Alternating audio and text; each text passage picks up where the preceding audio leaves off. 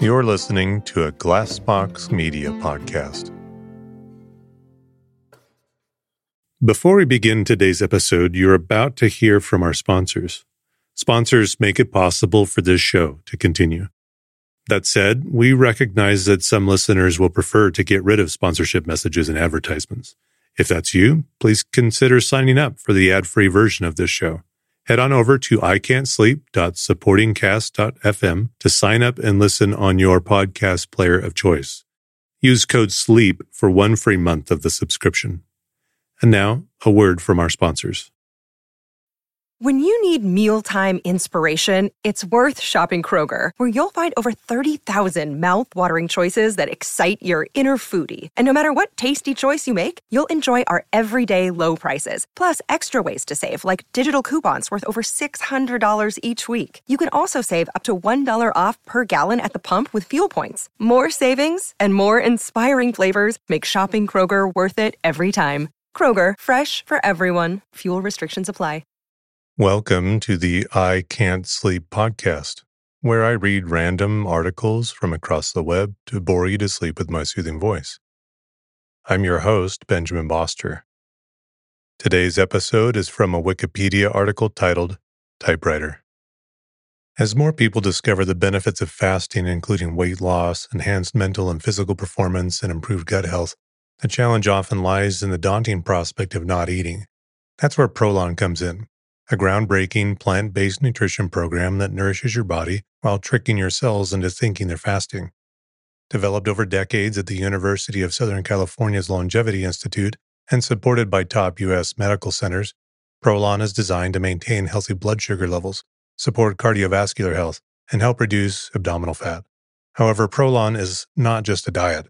It's a science-driven approach rooted in Nobel Prize-winning medical research.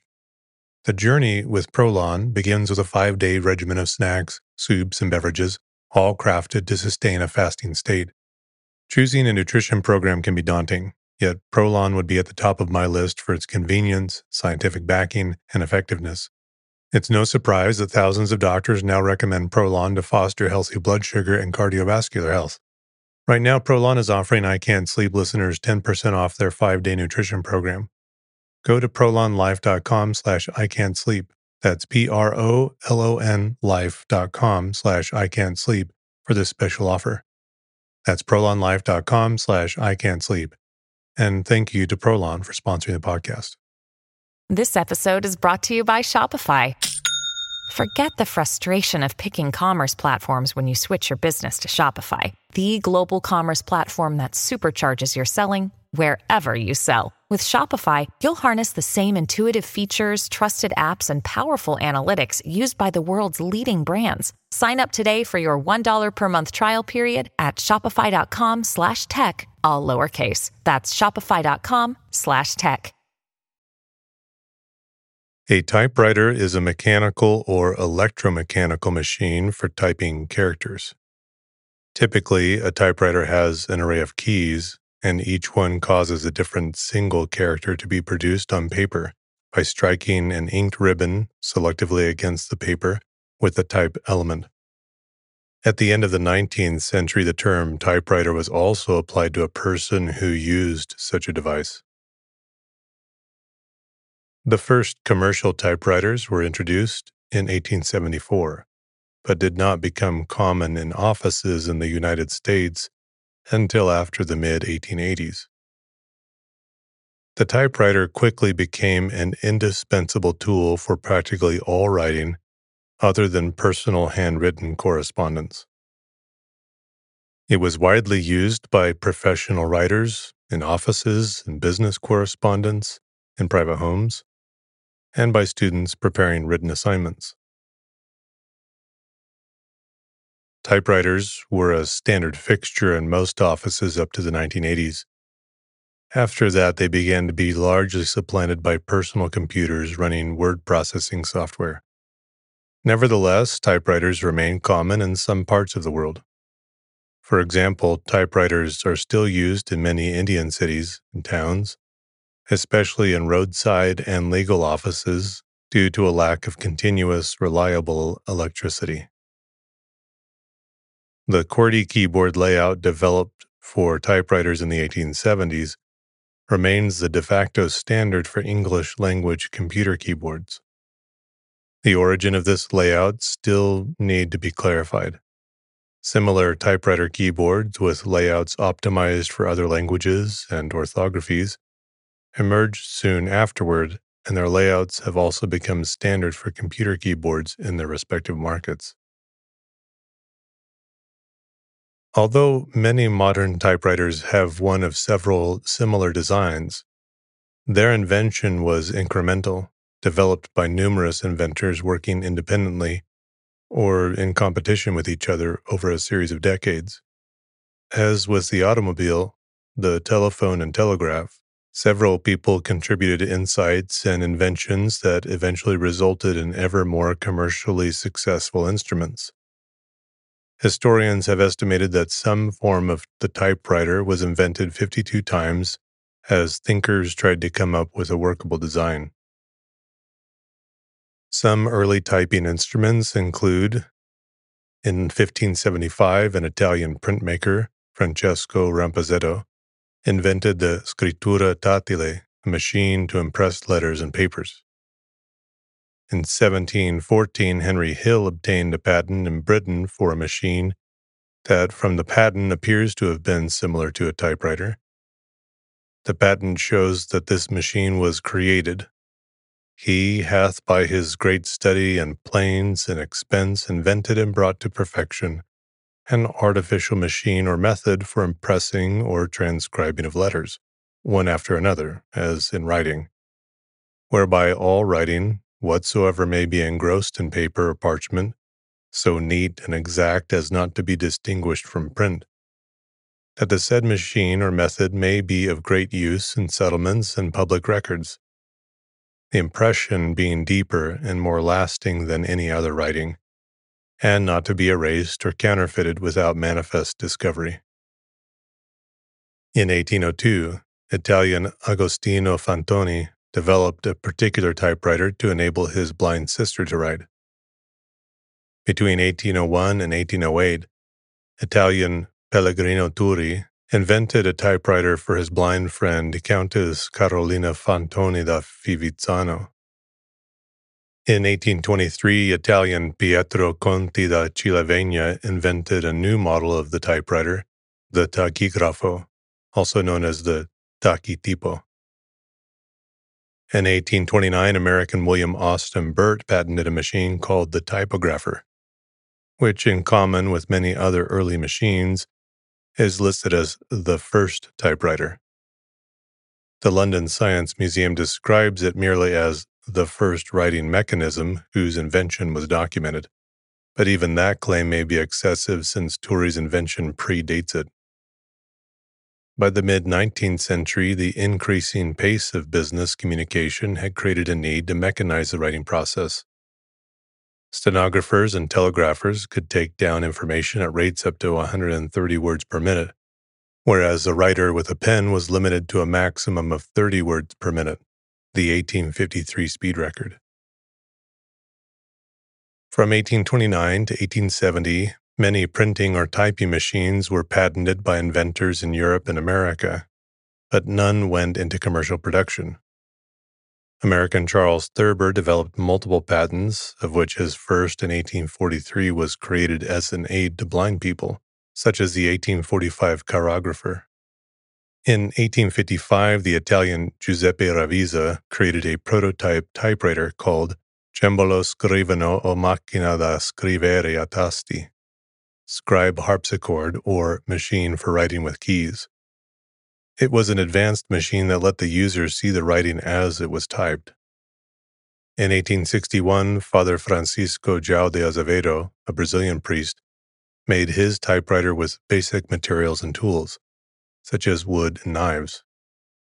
In that same year, the Brazilian Emperor D. Pedro II presented a gold medal to Father Azevedo for his invention. Many Brazilian people, as well as the Brazilian federal government, recognize Father Azevedo as the inventor of the typewriter, a claim that has been the subject of some controversy. In 1865, John Jonathan Pratt of Center, Alabama, built a machine called the Tarotype, which appeared in an 1867 Scientific American article and inspired other inventors. Between 1864 and 1867, Peter Mitterhofer, a carpenter from South Tyrol, then part of Austria, developed several models and a fully functioning prototype typewriter in 1867. By the end of the 20th century, notable typewriter manufacturers included E. Remington and Sons, IBM, Godrej, Imperial Typewriter Company, Oliver Typewriter Company, Olivetti, Royal Typewriter Company, Smith Corona, Underwood Typewriter Company, Facet, Adler, and Olympia Work. After the market had matured under the market dominance of large companies from Britain, Europe, and the United States, but before the advent of the daily wheel and electronic machines, the typewriter market faced strong competition from less expensive typewriters from Asia, including Brother Industries and Silver Psycho Limited of Japan. In 1865, Reverend Rasmus Malling Hansen of Denmark invented the Hansen writing ball, which went into commercial production in 1870 and was the first commercially sold typewriter. It was a success in Europe and was reported as being used in offices on the European continent as late as 1909. Malling Hansen used a solenoid escapement to return the carriage on some of his models, which makes him a candidate for the title of inventor of the first electric typewriter. The Hansen writing ball was produced with only uppercase characters.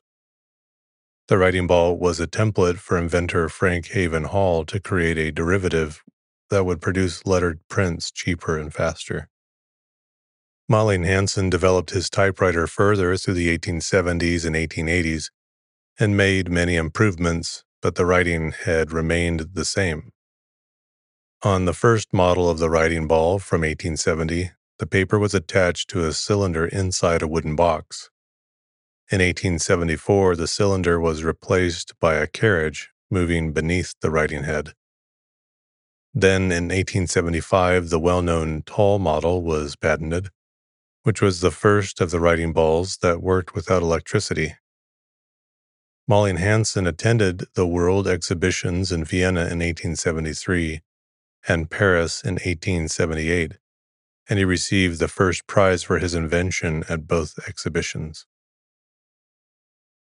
The first typewriter to be commercially successful was patented in 1868 by Americans Christopher Latham Sholes, Frank Haven Hall, Carlos Glidden, and Samuel W. Soule in Milwaukee, Wisconsin, although Sholes soon disowned the machine and refused to use or even recommend it.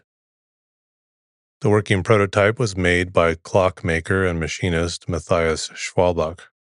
Hall, Glidden, and Soule sold their shares in the patent to Densmore and Sholes, who made an agreement with E. Remington and Sons, then famous as a manufacturer of sewing machines, to commercialize the machine as the Sholes and Glidden typewriter.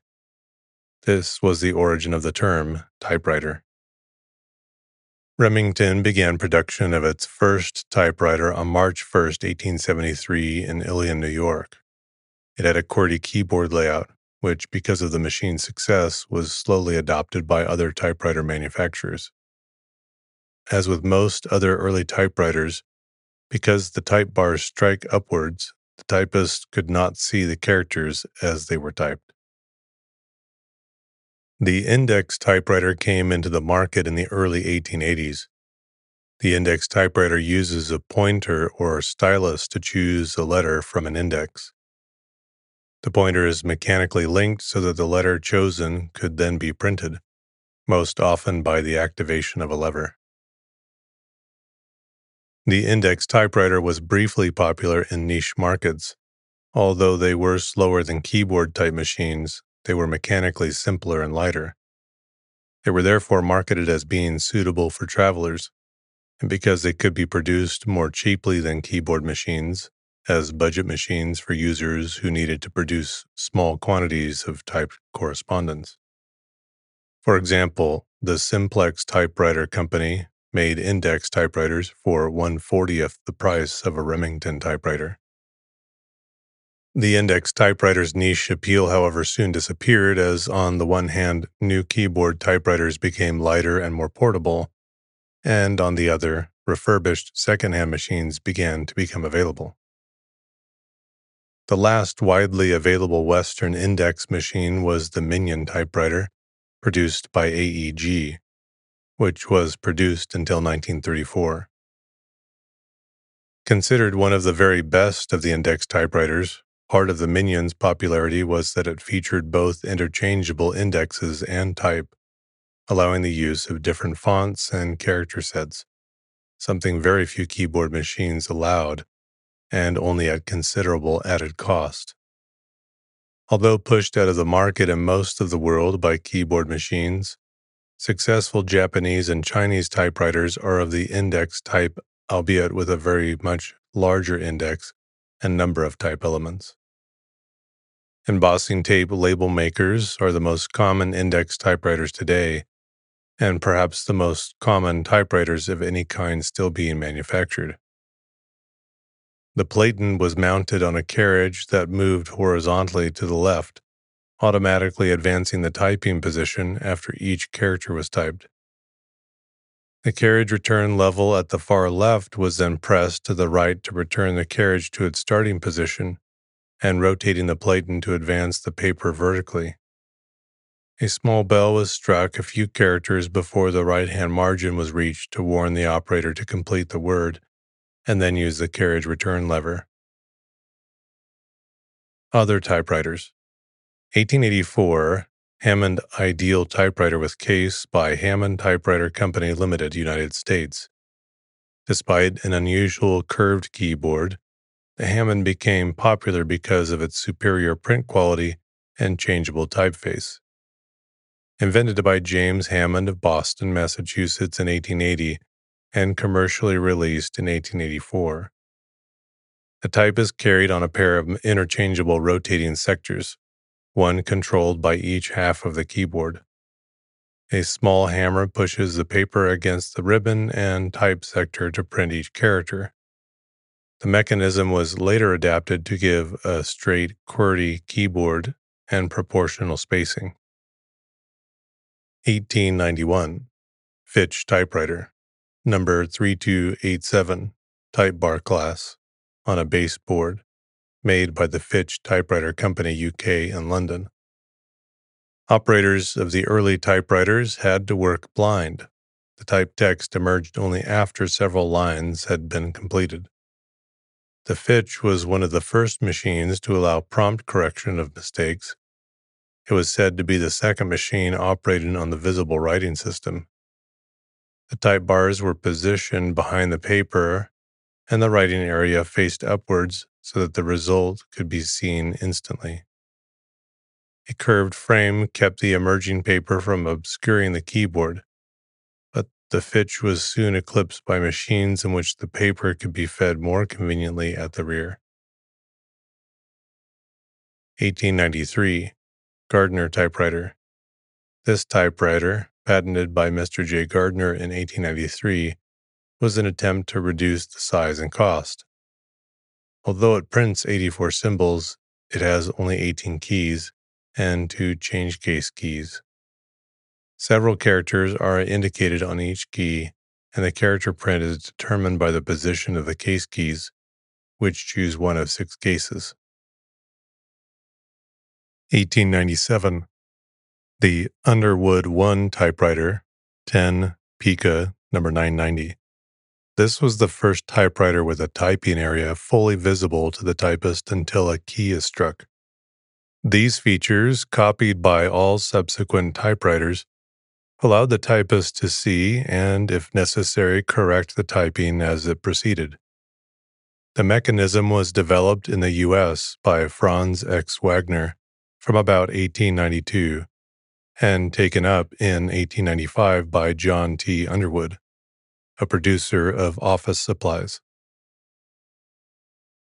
By about 1910, the manual or mechanical typewriter had reached a somewhat standardized design. There were minor variations from one manufacturer to another, but most typewriters followed the concept that each key was attached to a type bar that had the corresponding letter molded, in reverse, into its striking head. When a key was struck briskly and firmly, the type bar hit a ribbon, usually made of inked fabric, making a printed mark on the paper, wrapped around a cylindrical platen. The platen was mounted on a carriage that moved horizontally to the left, automatically advancing the typing position after each character was typed. The carriage return lever at the far left was then pressed to the right to return the carriage to its starting position, and rotating the platen to advance the paper vertically. A small bell was struck a few characters before the right-hand margin was reached to warn the operator to complete the word, and then use the carriage return lever. Typewriters for languages written right to left operate in the opposite direction. In most of the early typewriters, the type bars struck upward against the paper, pressed against the bottom of the platen, so the typist could not see the text as it was typed. What was typed was not visible until a carriage return caused it to scroll into view. The difficulty with any other arrangement was ensuring the type bars fell back into place reliably when the key was pressed. This was eventually achieved with various ingenious mechanical designs and so-called visible typewriters, which used front striking, in which the type bars struck forward against the front side of the platen became a standard. One of the first was the Doherty Visible, introduced in 1893, which also introduced the 4-bank keyboard that became standard, although the Underwood, which came out 2 years later, was the first major typewriter with these features. A significant innovation was the Shift key, introduced with the Remington No. 2 in 1878. This key physically shifted either the basket of type bars, in which case the typewriter is described as basket shift, or the paper-holding carriage, in which case the typewriter is described as carriage shift. Either mechanism caused a different portion of the type bar to come in contact with the ribbon platen. The result is that each type bar could type 2 different characters, cutting the number of keys and type bars in half and simplifying the internal mechanisms considerably. The obvious use for this was to allow letter keys to type both upper and lower case, but normally the number keys were also duplexed, allowing access to special symbols such as % and ampersand. Before the Shift key, typewriters had to have a separate key and type bar for uppercase letters. In essence, the typewriter had 2 keyboards, one above the other. With the Shift key, manufacturing costs and therefore purchase price were greatly reduced, and typist operation was simplified. Both factors contributed greatly to mass adoption of the technology. 3-bank typewriters. Certain models further reduced the number of keys and type bars by making each key perform 3 functions. Each type bar could type 3 different characters. These little 3-row machines were portable and could be used by journalists. Such 3-row machines were popular with World War I journalists because they were lighter and more compact than 4-bank typewriters, while they could type just as fast and use just as many symbols. Such 3-row machines, such as the Barlett and the Corona No. 3 typewriter, have 2 separate shift caps, a cap shift for uppercase and a fig shift for numbers and symbols. The Murray code was developed for a teletypewriter with a similar 3-row typewriter keyboard. To facilitate typewriter use in business settings, a tabulator key was added in the late 19th century. Before using a key, the operator had to set mechanical tab stops, pre-designed locations to which the carriage would advance when the tab key was pressed. This facilitated the typing of columns of numbers, freeing the operator from the need to manually position the carriage. The first models had one tab stop and one tab key. Later ones allowed as many stops as desired, and sometimes had multiple tab keys, each of which moved the carriage a different number of spaces ahead of the decimal point, the tab stop, to facilitate the typing of columns with numbers of different lengths, $1, $10, $100, etc. Languages such as French, Spanish, and German required diacritics, special signs attached to or on top of the base letter.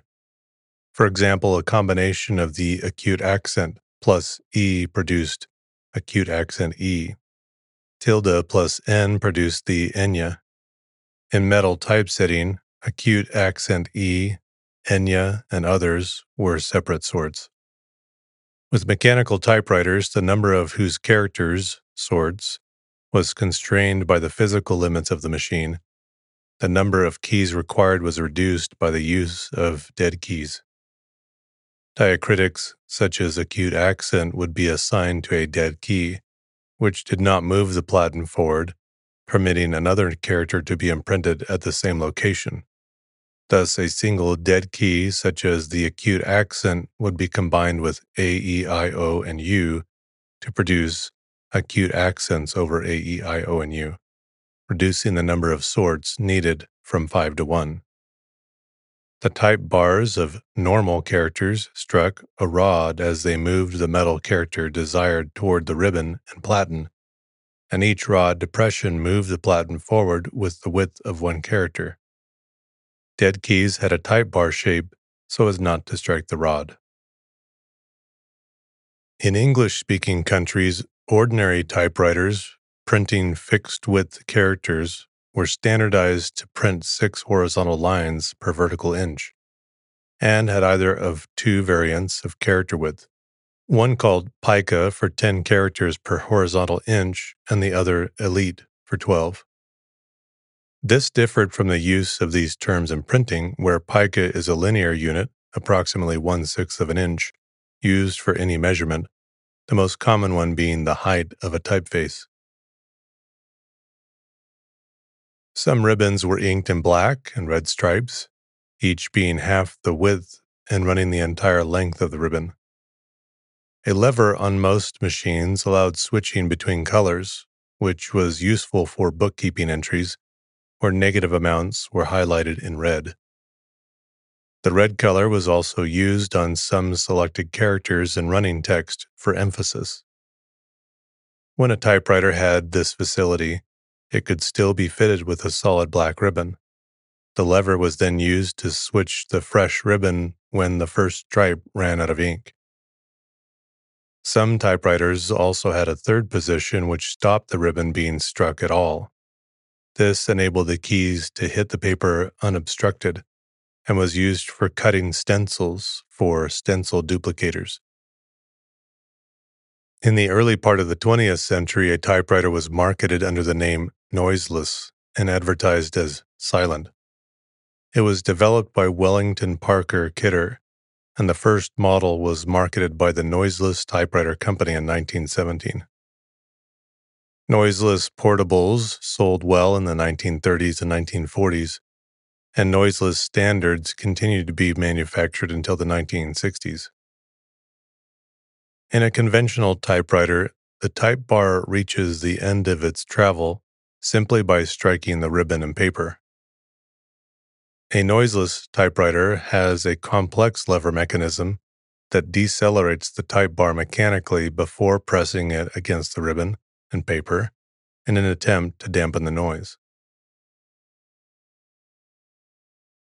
Although electric typewriters would not achieve widespread popularity until nearly a century later, the basic groundwork for the electric typewriter was laid by the universal stock ticker, invented by Thomas Edison in 1870.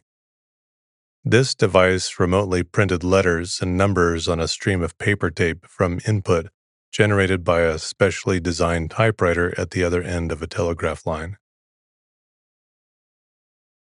Some electric typewriters were patented in the 19th century, but the first machine known to be produced in series is the Cahill of 1900.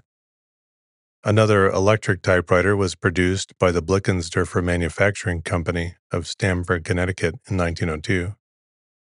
Like the manual Blickensderfer typewriters, it used a cylindrical type wheel rather than individual type bars. The machine was produced in several variants, but apparently it was not a commercial success for reasons that are unclear. The next step in the development of the electric typewriter came in 1910, when Charles and Howard Crum filed a patent for the first practical teletypewriter. The Crum's machine, named the Morcrum printing telegraph, used a type wheel rather than individual type bars. This machine was used for the first commercial teletypewriter system on postal telegraph company lines between Boston and New York City in 1910. James Field Smathers of Kansas City invented what is considered the first practical power-operated typewriter in 1914. In 1920, after returning from Army service, he produced a successful model and in 1923 turned it over to the Northeast Electric Company of Rochester for development. Northeast was interested in finding new markets for their electric motors and developed Smathers' designs so that it could be marketed to typewriter manufacturers.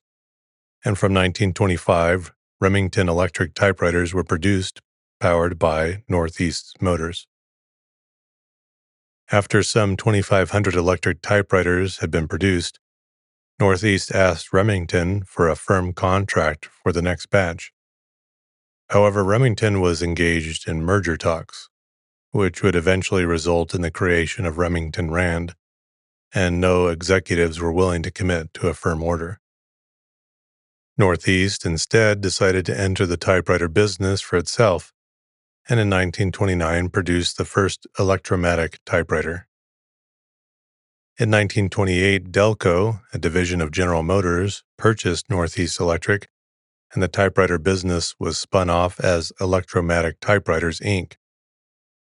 In 1933, Electromatic was acquired by IBM, which then spent $1 million on a redesign of the Electromatic typewriter, launching the IBM Electric Typewriter Model 01. In 1931, an electric typewriter was introduced by Verityper Corporation.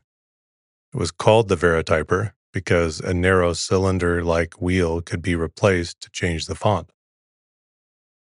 In 1941, IBM announced the Electromatic Model 4 electric typewriter, featuring the revolutionary concept of proportional spacing.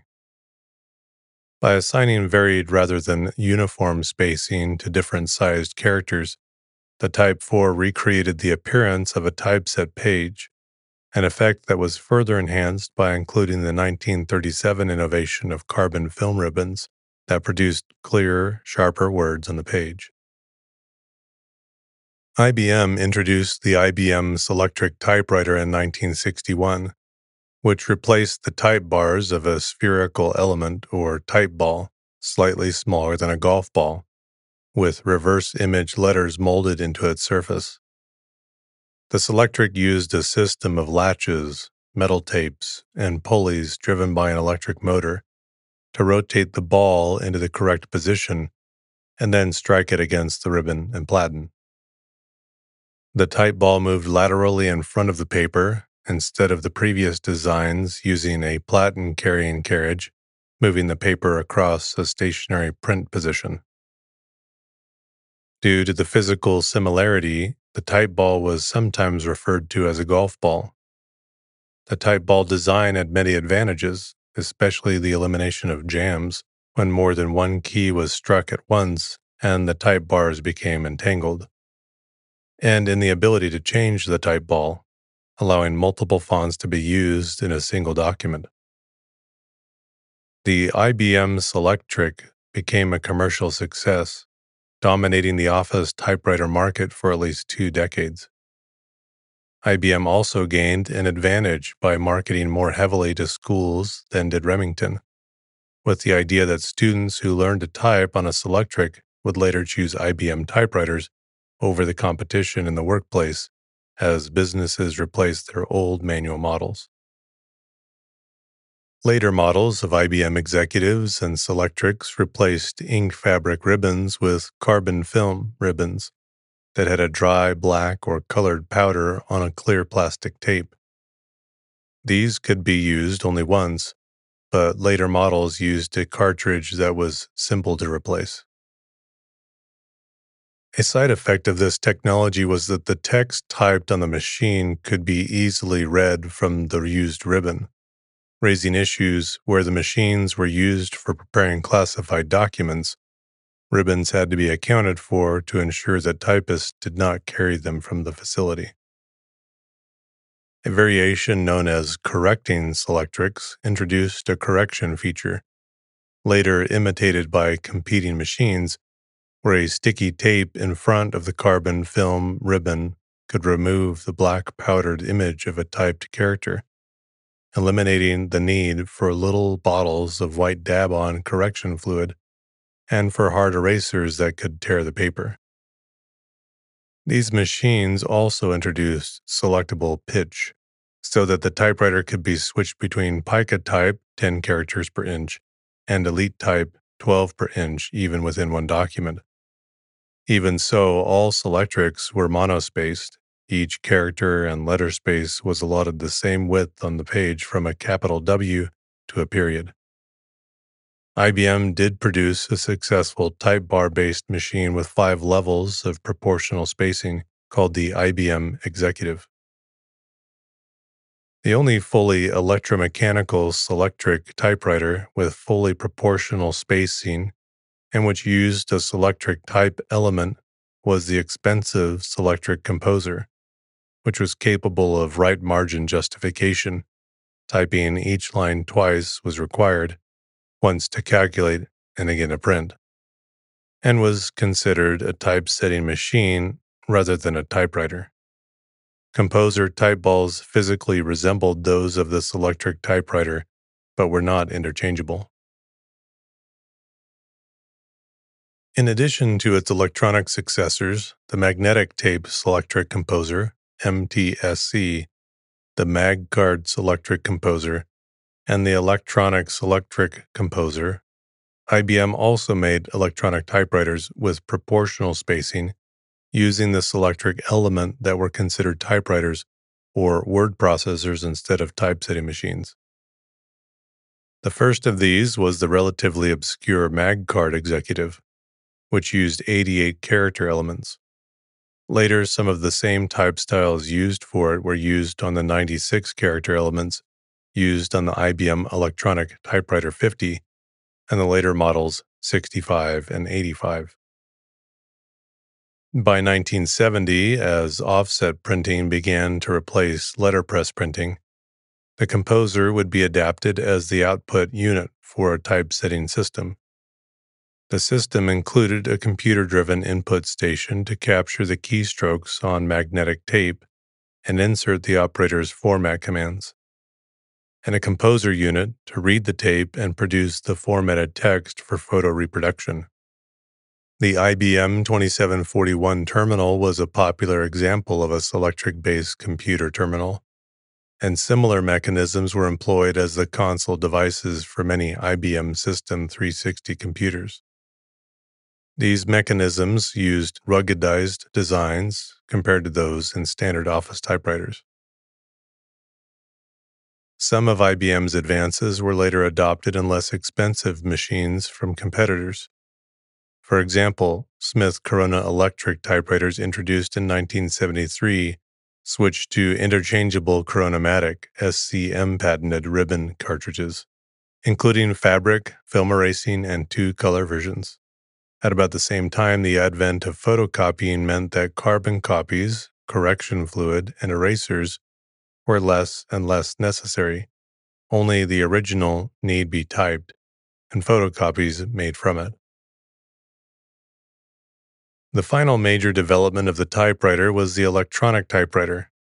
Most of these replaced the type ball with a plastic or metal daisy wheel mechanism, a disc with the letters molded on the outside edge of the pedals.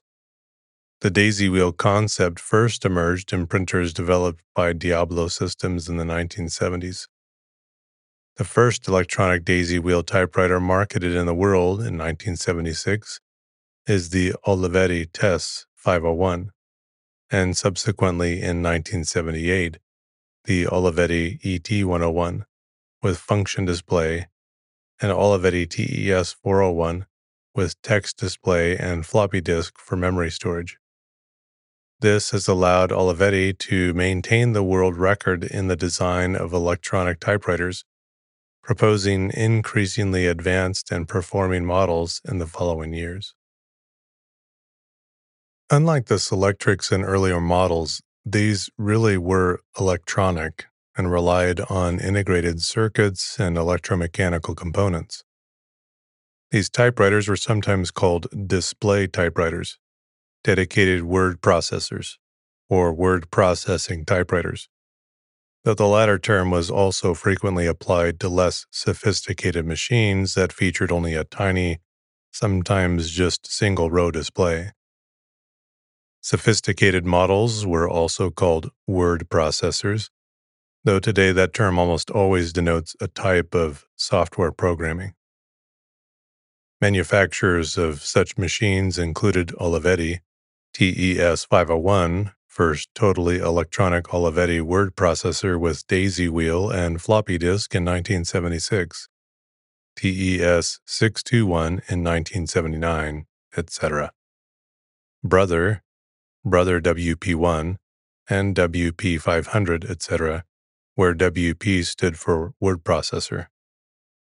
Canon Cat, Smith Corona, PWP, i.e. personal word processor line, and Philips Magnavox video writer.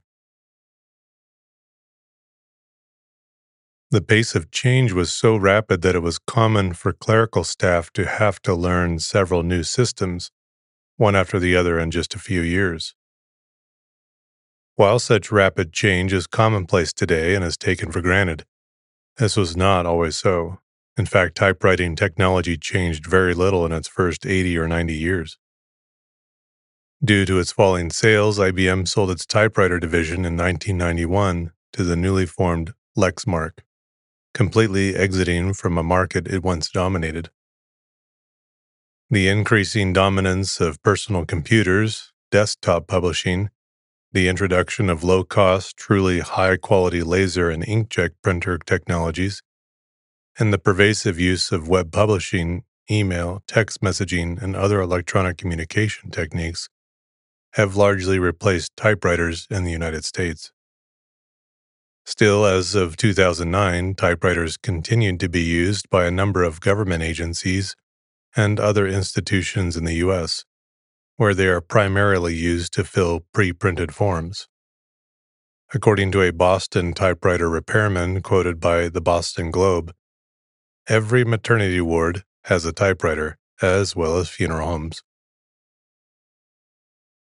A rather specialized market for typewriters exists due to the regulations of many correctional systems in the U.S., where prisoners are prohibited from having computers or telecommunication equipment, but are allowed to own typewriters. The Swintech Corporation, headquartered in Monachi, New Jersey, which as of 2011 still produced typewriters at its overseas factories in Japan, Indonesia, and/or Malaysia, manufactures a variety of typewriters for use in prisons, made of clear plastic to make it harder for prisoners to hide prohibited items inside it. As of 2011, the company had contracts with prisons in 43 U.S. states. In April 2011, Godrej and Boyce, a Mumbai-based manufacturer of mechanical typewriters, closed its doors, leading to a flurry of news reports that the world's last typewriter factory had shut down. The reports were quickly contested, with opinions settling to agree that it was indeed the world's last producer of manual typewriters.